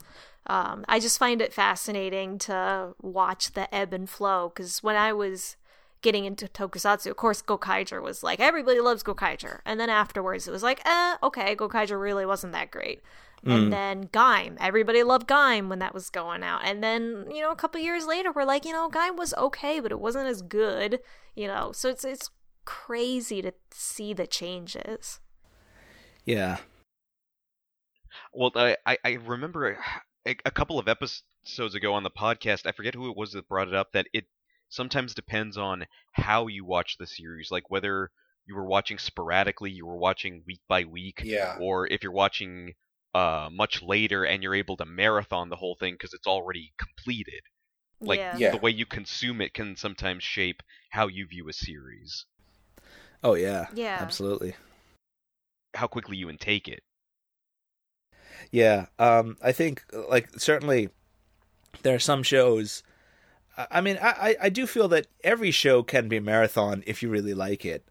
If it's your favorite show in the world, you can watch it in one sitting if you want.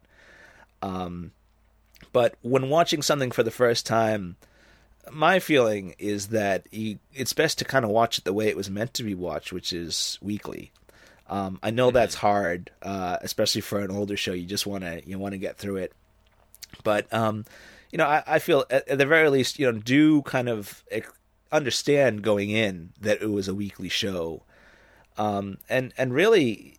Even the early 2000s writers, even though they're and Sentai and all that, even though they're made in this era of video, home media and all that, they still go out weekly, and that's the case with the shows now. I mean, if you watched, or later on, if you watched the episode of 01 that aired today, I think a lot of people's comment will be, well, gee, it's a lot like the episode that aired 2 weekends ago. They're kind of, because this is like the second stage of the battle between Hiden Intelligence and Zaya, and they're testing out their new gear and all that. But again, it's a weekly show, and so if you watched it 2 weeks ago, then you'll remember that. But they are doing something different this time, and so that's just how it is with all of them. I mean, the older series, they can be very episodic, because you watch week to week with no repeats. And nowadays, they do tend to make shows a little bit more serialized because they're kind of expecting that people will go back and watch it on the streaming websites or home video, whatever. But it is still made to be, this kind of just chunk of entertainment that you digest in 1 half-hour block a week. So to me, that's the way it's sort of intended to be seen. But like I said, if you really enjoy something, then go ahead and marathon it. If you want to just burn through the whole series in a couple of days, go for it. You can watch it any way you want. But I do think certainly with some shows, when people say, oh, it's, just the same thing every week, or the plot's not moving fast enough, or whatever, just kind of remember that is the way, the way that it was aired, or the way it was intended by the creator or whatever, might not be the way that you're watching it. And that's a really good point. Yeah. Always remember that. Keep it in the back of your mind, basically. All right, everybody, take that into account, because it is a good point. It makes me think of like the past few seasons of Sentai, where like Lupin Ranger versus Patranger kind of in the fandom has been regarded as like not the greatest, because I think people did think it was too slow and didn't really have the payoffs we were all looking for.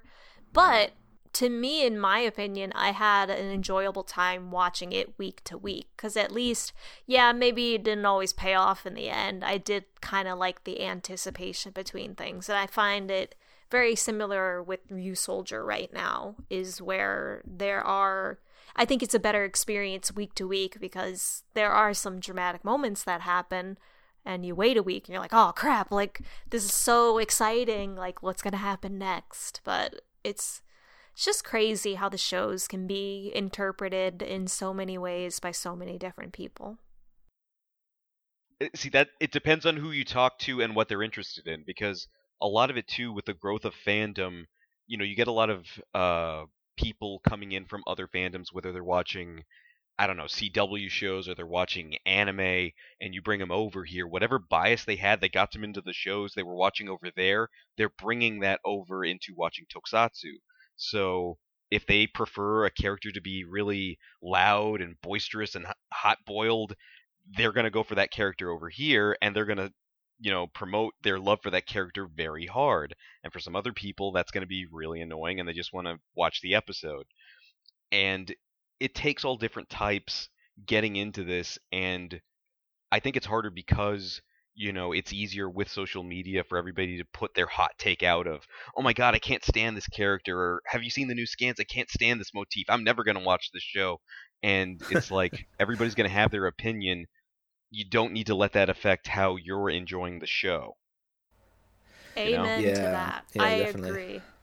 Yeah, because that could happen very easily. Like, we're all, whether we actively participate in social media or not, it affects us no matter what we do. So seeing those opinions can affect the way you interpret the media and how you interpret shows, or even it will create a bias for you. I've seen that with people, and to each their own. I'm not criticizing them for that, but I think it's a good lesson to know to just take everything in moderation and still feel like you have your own sense of agency in this community and in this fandom, where you can have your opinions. Like, there's nothing wrong with them. Even if somebody says there's nothing. So long as you're not, like, being overly aggressive about it, it's fine. Exactly. And the thing about it, along with that, is you need to be careful that when you're talking to people about it, just because you have an opinion about it and maybe you're introducing people to it, your opinion on a particular series is not the gospel truth. They might not like Double as much as you do. They might not prefer Ultraman Orb the way you do. It takes all types. I feel personally attacked because those are my favorites. No, I'm kidding. It's like, how do you not like Build? Build was such an amazing story. And like, that would be the conversation I would have. I think for me, like, nowhere do you see that more than with the Tyson movies, the superhero Tyson and all that. Oh yeah. So absolutely. Like Rider Tyson, the Showa versus Heisei one. I know, some people hated that movie and still hate that movie. Or some people said, I like this movie, but it's really stupid, or whatever. For me, like that remains the Rider movie that I've watched the most times in theaters. Like honest to God, paid money to see that movie 7 times because I enjoyed it so much. And coming out of that film every time, I'm like, I don't know how you can be a Kamen Rider fan and not enjoy it on some level. Like there's got to be something in there that you thought was, you know, like I like this or this was cool or whatever. Maybe not. Maybe, you know, maybe what you go for in Kamen Rider, you come out of the movie and say that was not in the movie at all. I hated it. Maybe that's the case, but I just feel that, yeah, kind of being aware of why people like things, and liking things that you don't like and all that. I mean, that is always very important when, you know, when talking with others, and especially when sort of presenting yourself as any kind of, I don't want to say authority, but you know what I mean. And like as an established older fan talking to new fans, I don't want to, you know, introduce people to Kamen Rider and be like, watch this, don't watch this, don't watch this, watch this one. This one's the best. This one sucks. Right. You know, I never want to be that guy. Yeah. So I always say, well, you know, I personally really like this show. These are my top 3 or whatever. You might like this one. If you liked this show, you might like that show. You just kind of have to be kind of aware of that. Just of people are going to come into things for, you know, for different reasons. I mean, I think of how many various series, not, you know, even outside of Tokusatsu, that I've become interested in just because I like the way one character looked. Like, you know, I thought, oh, that character looks cool. I want to see this show, or something like that. So you never really know what's going to attract people to something, and why they like it. But it's always great to find out. I mean, I always love to hear from people, well, why is Kabuto your favorite show, or why is Double your favorite? You know, because that's great. I mean, even the ones that aren't my favorites, if they are for somebody else, and I like to know why they like them. And for me personally, that's always far more interesting than why somebody doesn't like something. Yeah. Yeah. Yeah, I wish we could have more conversations like that. At least I don't get to see those conversations quite as often as the ones where people are talking about why they don't like something, or just, you know, the pure negativity that can come out. I do also enjoy those conversations. Anytime that I've met a Toku fan in person, those are usually the conversations we have, and it's so much more enjoyable. It's so fun. I feel like the in-person Tokusatsu fandom community is very different than what happens online sometimes. Definitely. Yeah. Because the thing of it, too, along with that is a lot of people, when they start getting a little bit interested in it and are thinking about getting into Tokusatsu, they'll normally ask, well, where should I start watching?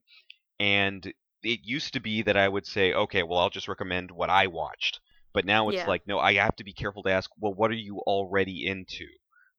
When we'll base it around that. Do you already like horror stuff? Do you like stuff that's really technical? Do you like comedy? And then we'll kind of shape what we think maybe you might have a preference towards. Like, do you like watching, you know, that Ghost Hunter reality show? Go watch Ghost. That's kind of funny in a different way. Do you like slapstick? We'll go ahead and show you Den-O. You know, see if you like that, and then so on and so forth. Yeah, that's a great point. I know somebody who they got into Kamen Rider through Wizard just because they like shows about magic, you know, and fantasy and all that. That's beautiful. See, like that to me is just so amazing to hear. Like I knew somebody who was interested in watching Gaim because as I was describing it to somebody else, and, you know, saying, yeah, and they're working over here, and they're looking around Yggdrasil, and they're like, oh, like in Norse mythology. I'm like, yeah, like that. And then when I started bringing up more terms, they were like, oh, yeah, like this in mythology, because they really liked mythology. And so that was what got them interested. Well, if you like mythology and fruits, that's a show for you. I was just about to make the joke that I knew somebody who likes Gaim because they are really into fruit. Oh my god. See, you know, everybody has their tastes. Like, I gotta be honest, a lot of the times I would get into shows just with my girly instincts of like, oh, this character is really attractive. I usually never admit that outright, but it feels like it's so yeah, there's nothing wrong with it, right? Yeah. Like, Right. all right, let's be real. Geki Ranger, when I first watched it, which is now my favorite Super Sentai show, I Same. was like, oh, Jan is shirtless in the first episode. This is a great way to get me started, you know, and I already liked him from that shallow opinion, but it made me want to watch the whole story, and it made me want to go deep dive into all the characters. So it was just, it's just crazy the different ways that people get into tokusatsu, and it's not, Yeah. it always makes me upset to see when people put down others for the different ways. Yeah, it's just something's gonna click with you. Like for me, I literally got into Kamen Rider because of a GIF that I saw. Oh. Because it was a GIF on a message board of Garen transforming. I was like, that's cool. What is that? I want to know what that is. And then that's how I got into Kamen Rider. It's based off of what you think looks cool or sounds cool. Like nowadays, when I watch a show, it's based off of like, I mean, not just the story, but a lot of it is, you know, how does the show look? What does the action look like? Like, does it look like it's going to be going to have interesting choreography? That's kind of one of the aspects of the show. Some people have it for a different reason. It could be suits alone. It could be actors that they know. It could be actors that look good to them. It could be whatever. Yeah, and I love that diversity. Part of going along with that too is kind of the way you pitch it and how people receive that. Like, I know some of us, myself included, with a series you're really, really passionate about, you kind of have a tendency to word vomit about how much you love the show. And Yep. that's sometimes a turn off to people, and then some people see that and it's like, wow, you're really passionate about that. I'll give that show a shot. It depends on the person. Yeah. I mean, sometimes it really can be overbearing as somebody who has been on the receiving end of that online and in person. But I do appreciate at the end of the day, like, this person is really passionate about this, and if it's something I haven't checked out, I usually go to check it out, or at least see what it's about. So I really, our fandom is full of people who are passionate in, like, ways that nobody can really comprehend sometimes, but I do appreciate this fandom as a whole. It has its things that really need to change, and we've talked about that in other episodes of the podcast before, but it's still an incredible community, and I love seeing it evolve over time. Yeah, especially being in it for so long, and also being around for this real, at least for Kamen Rider, this return after, you know, a couple years of not being on TV and then coming back. And I mean, it's so funny to me to think about how in maybe around the time of Blade, and then maybe around the time of Den-O and all that, and thinking, all right, this is probably going to go for another like 2 years, and then they're going to take a break again. Because I was so used to that. I was just used to Rider runs for a while, and then, you know, something happens and they say, okay, we're going to put this one to rest and focus on this one. But the fact that it's just been running nonstop since 2000 is just really interesting. On the flip side, though, you do realize that part of the reason it's running nonstop is that they're only making Rider and Sentai these days, at least for Toei Tokusatsu. They're not doing Metal Heroes or various other kind of characters and all that. And there's good and bad aspects to that. I mean, I feel that Rider kind of has taken in a lot from other shows. I mean, it basically took Metal Heroes' time slot. But it's also incorporated a lot of ideas and motifs from other Ishinomori characters over the years, and I really like that. But for some people, maybe they're like, when is Metal Hero coming back for real? I mean, we have the Space Squad movies and all that, but I want the next, TV series, or I want to see other companies making their own shows again, because you look back and in the 70s, it was like a free-for-all. I mean, shows would be airing at the same time and going head-to-head and competing and all that, because anybody who wanted to make a tokusatsu pretty much was making one. And that's certainly not the case anymore, and it really is just kind of down to the major franchises, and occasionally something, different and new comes up. Like, I think it was last year, I might be remembering wrong, but there was a movie called Bravestorm, which was kind of not exactly a remake, well, I guess a remake, revitalization, I guess, of some old heroes. Yeah, reimagining, that's the word. A reimagining of some old tokusatsu shows, Red Baron and Silver Mask, kind of combined. Oh. And that was a lot of fun. It was really cool. I think it was made through crowdfunding, actually. And it was just kind of a one-off, although they said, if we can get the money for it, we'll do a sequel. And just having more stuff like that, it is really cool to see. And so I do hope we eventually reach a day when we will have more tokusatsu than what we have now, because, you can never have enough. Yeah, right? I think that will come down to, the community growing, the community asking for these things, whether it's the Japanese community or even overseas communities. I feel like our power is growing slowly, but still growing in the fact that some of the companies like Tsuburaya recognize that we really want Ultraman here. Like, we really want legal means of getting Ultraman in the States and in the West in general. So I think that's why the community is so important, and the way we talk to newer fans is really important. Just the way we think about the community growing as a whole.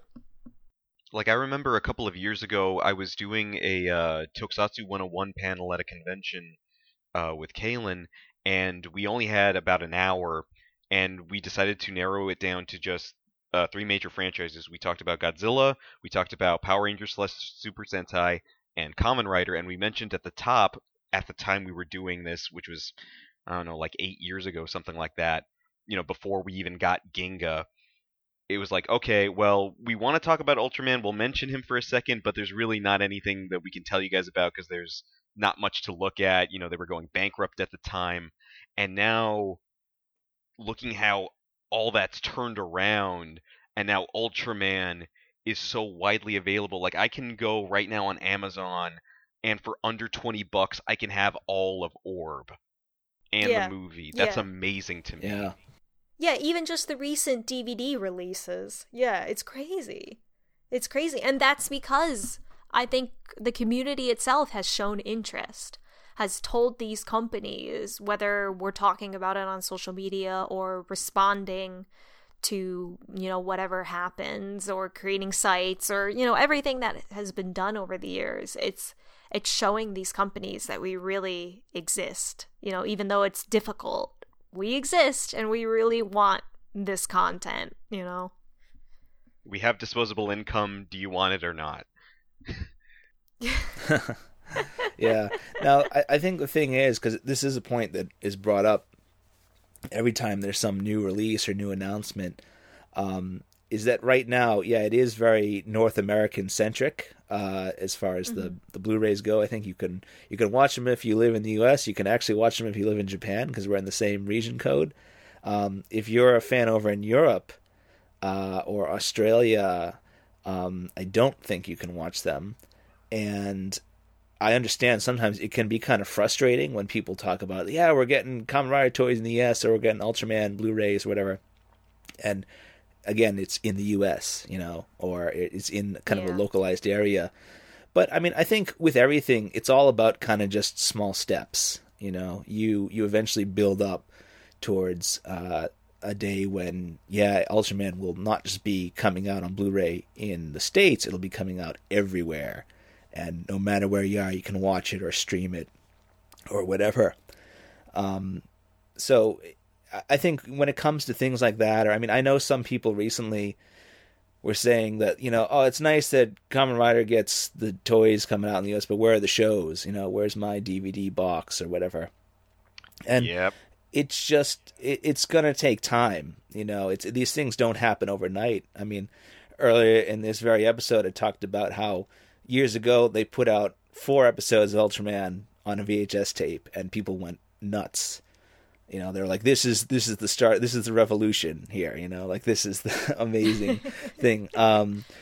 And now looking back, it's pretty quaint actually. But you know, we've got the show on Blu-ray. We're getting more of them coming out, which is great. There was a while there where the Sentai were coming out on DVD in the US. And now there's a lot of hype, I guess, about they're bringing over rider belts and possibly some of the other toys and all that. And yeah, it's not the shows, it's not the full, you know, package yet, but it's got to build towards that. You know, it's got, because Ultraman, before they started doing the Blu-ray sets, it was streaming, wasn't it, on Crunchyroll, some of them? Yep. That's yeah. And so I feel, I mean, I don't know if there's any connection, but at least I would guess that somebody saw the popularity of it there and were like, why don't we try releasing these on home video? And then people will pay a little bit more money for them. You know, maybe that's how it worked. I don't know. But just, it started with something small and grew into what it is now, and it keeps growing. And, you know, I saw the thing about Marvel is going to do an Ultraman comic book, which, like, that blows my mind. Because I remember the Ultraman Towards the Future comic, but that was 30 years ago now, almost. So it just, you know, it starts small and it grows, and sometimes it shrinks again and then explodes. It's just an ever-changing, I think you said, like the ebb and flow of it. That's really what it is. It's just, you know, it's like the tide coming in and out and changing all the time. It's just crazy to experience. And I really think particularly in the last, you know, 5 years or so, it's exploding.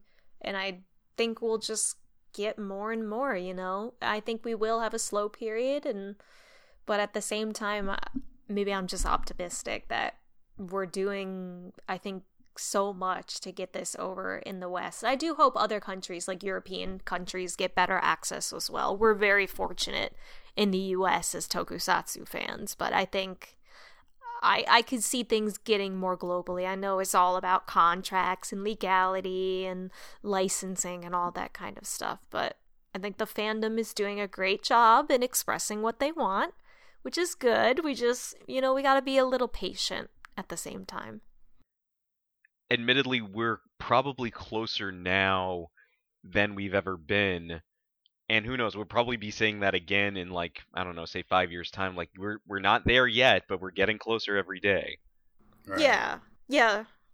The way we'd like the fandom to be acting, the way we'd like to be able to have access to the materials, to the merchandise, to the show itself, and then not be thought of as so niche, when all we're trying to do, just like any other fan of anything, is just share the thing we like.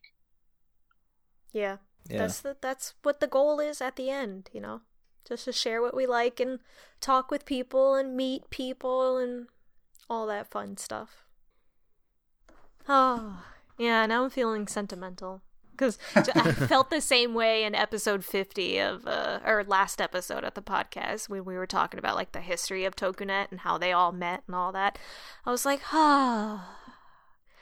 those days weren't that long ago, but they were far enough away. Well, I'd say we did a pretty good job talking about the community. How about you guys? Any last final thoughts? How long till we get Winspector on Blu-ray? That's the real That's More a good Metal question. Heroes. I agree with that, to be I honest. find it fascinating that Just Beyond is the one that got the Blu-ray here. I love it, but it's like, it's so random. Yeah, because I know Just Beyond was really popular in South America. Yeah. But I was Brazil. like, oh. Yeah, but in like the US? Did they get the Blu-ray? In South America? I Yeah. thought they I did. want to say they did. That would be a shame if they didn't, because they love it over there. Yeah. Yeah. More Metal Heroes. I can agree with that. Hopefully in the future it's more. More shows like we got Message from Space in the US, I believe. Yeah. Yes, we did. That was Shout Factory, Yeah. I think, that put that one out. Shout out to Shout Factory for that one. Was that Shout Factory or Discotheque? Oh yeah, Discotheque has done a lot recently. Wait, Discotheque They did Just did- Beyond, right? Yeah, it was with Just Beyond around the same time. Mm-hmm. It would be nice to get more tokusatsu outside of the main franchises too. Like, it even surprises me that a lot of the Garo DVDs are subtitled and available in the US and for purchase on Amazon. Like, even that surprises me to this day. And Amamiya coming to Canada to go show a subtitled version of the new movie still blew my mind that he did that. But Yeah. Yeah, I just that's love pretty that. cool. Yeah. that was cool. They had a couple other people go to some convention too, didn't they? I know Amamiya in particular has been to US conventions. Like, he's been to Monster Palooza before. Like, him in particular, I think he does encourage the West to enjoy his productions. But it's a tough thing. It's still niche enough that I don't think they realize that the community here is so crazy obsessed with tokusatsu. I thought that, like, I saw something about, like, Kenzaki's actor, like Kamen Rider Blade and Oh, right. Deca Red. Yeah, for Japan World Heroes. Okay, that's the one. Yeah, that and was also last year. Yep. yeah, the artist for Kamen Rider Spirits, Kenichi Murata, Mm-hmm. was there because I actually talked to him afterwards, and he told me about going to the U.S. So Ooh. Oh, cool. yeah. Oh, but I mean, that's cool though. That now they're at the stage of bringing over some of the actors to go to conventions and all that. Because, like I mentioned about G-Fest, I know they do that with people involved with the Godzilla films, and I think some Ultraman at times have come over to the cons and all that. But doing more of that with other shows, with Rider and Sentai, is really cool because it increases the awareness, I think, of the fact that there are fans overseas. Because sometimes the actors and the staff here, they're shocked that people outside of Japan know about Rider and Sentai and Ultraman and all that.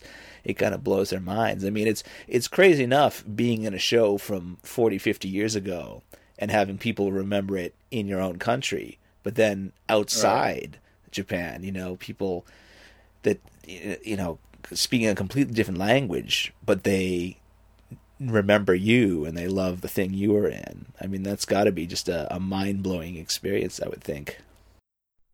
Yeah, having those conversations with some of the Japanese actors, they're always so shocked. And I'm like, you guys, like, there's a huge, like, pretty big community of people that would die to meet you. Or like die to know any of the actors. It's crazy. So this community is really large in a way that it's still niche, but it's still like very, very outspoken. Maybe I don't know what the right word is, but we do make ourselves heard, and I think the more and more that the actors and production companies hear us, the more we'll get access to them. Hopefully. Yeah, it's vocal. But yeah, we're very vocal. That's a really good point. Very vocal, which that's great. As long as it doesn't go too wrong. But it's good to be vocal.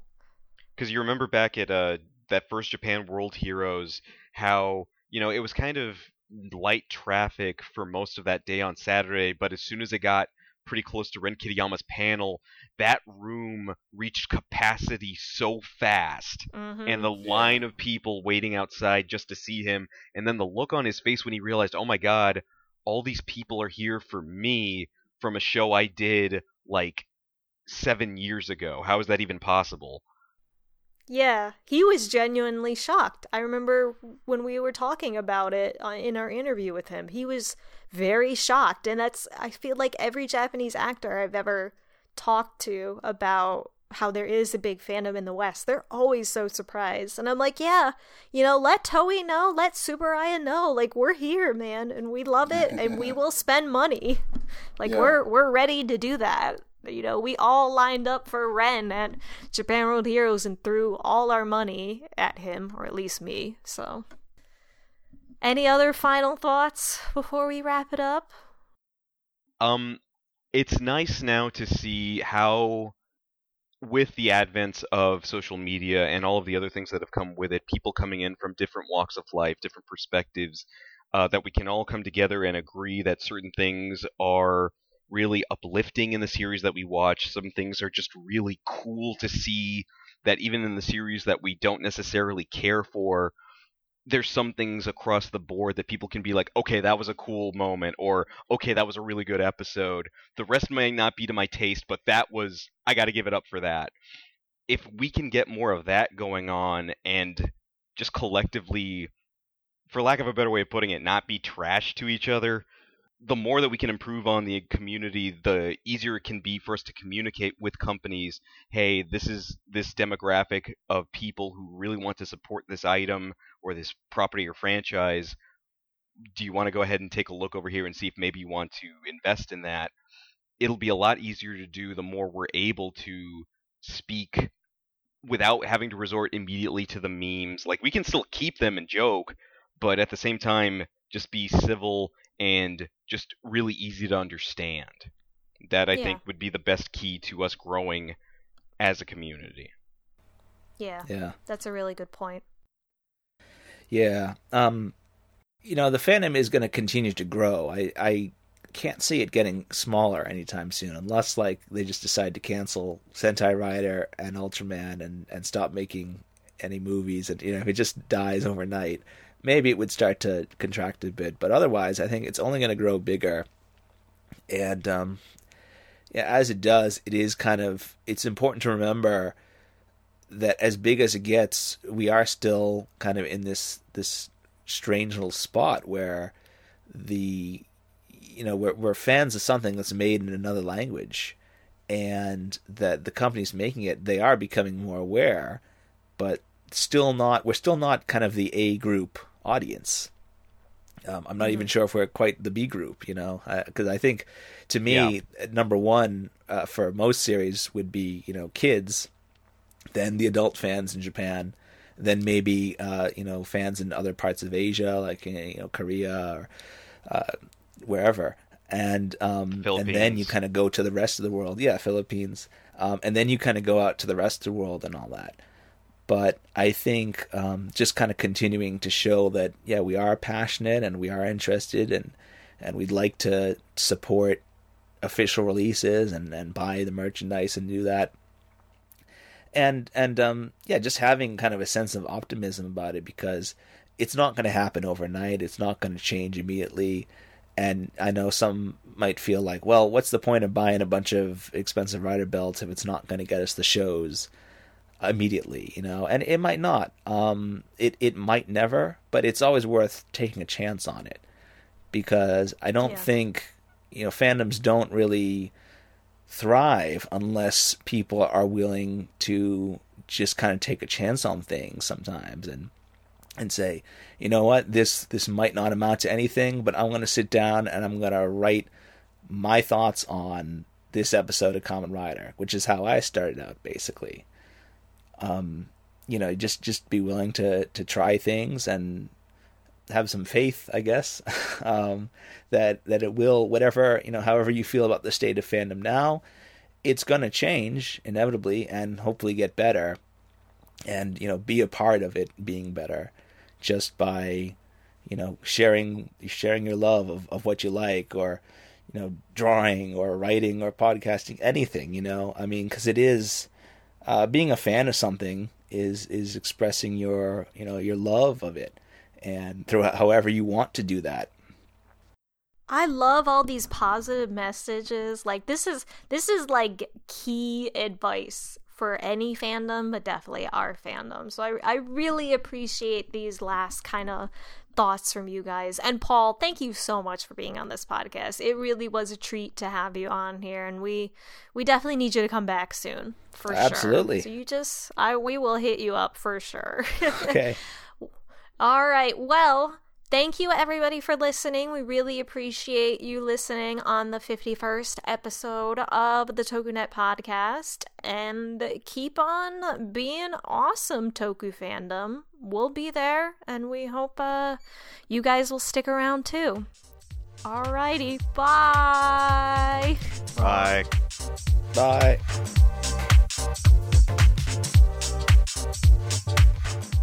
The TokuNet podcast is the official podcast of the Tokusatsu Network, your best resource for official Tokusatsu news and media. If you like our podcast, please rate and review us on your favorite podcasting platforms such as iTunes or Stitcher. You can also support us on Patreon at patreon.com/TheTokuNet, where if you're at the Rider tier level or higher, you can get early access to episodes and more. Team TokuNet will always be online on Twitter, Facebook, Instagram, YouTube, and of course our website, tokusatsunetwork.com.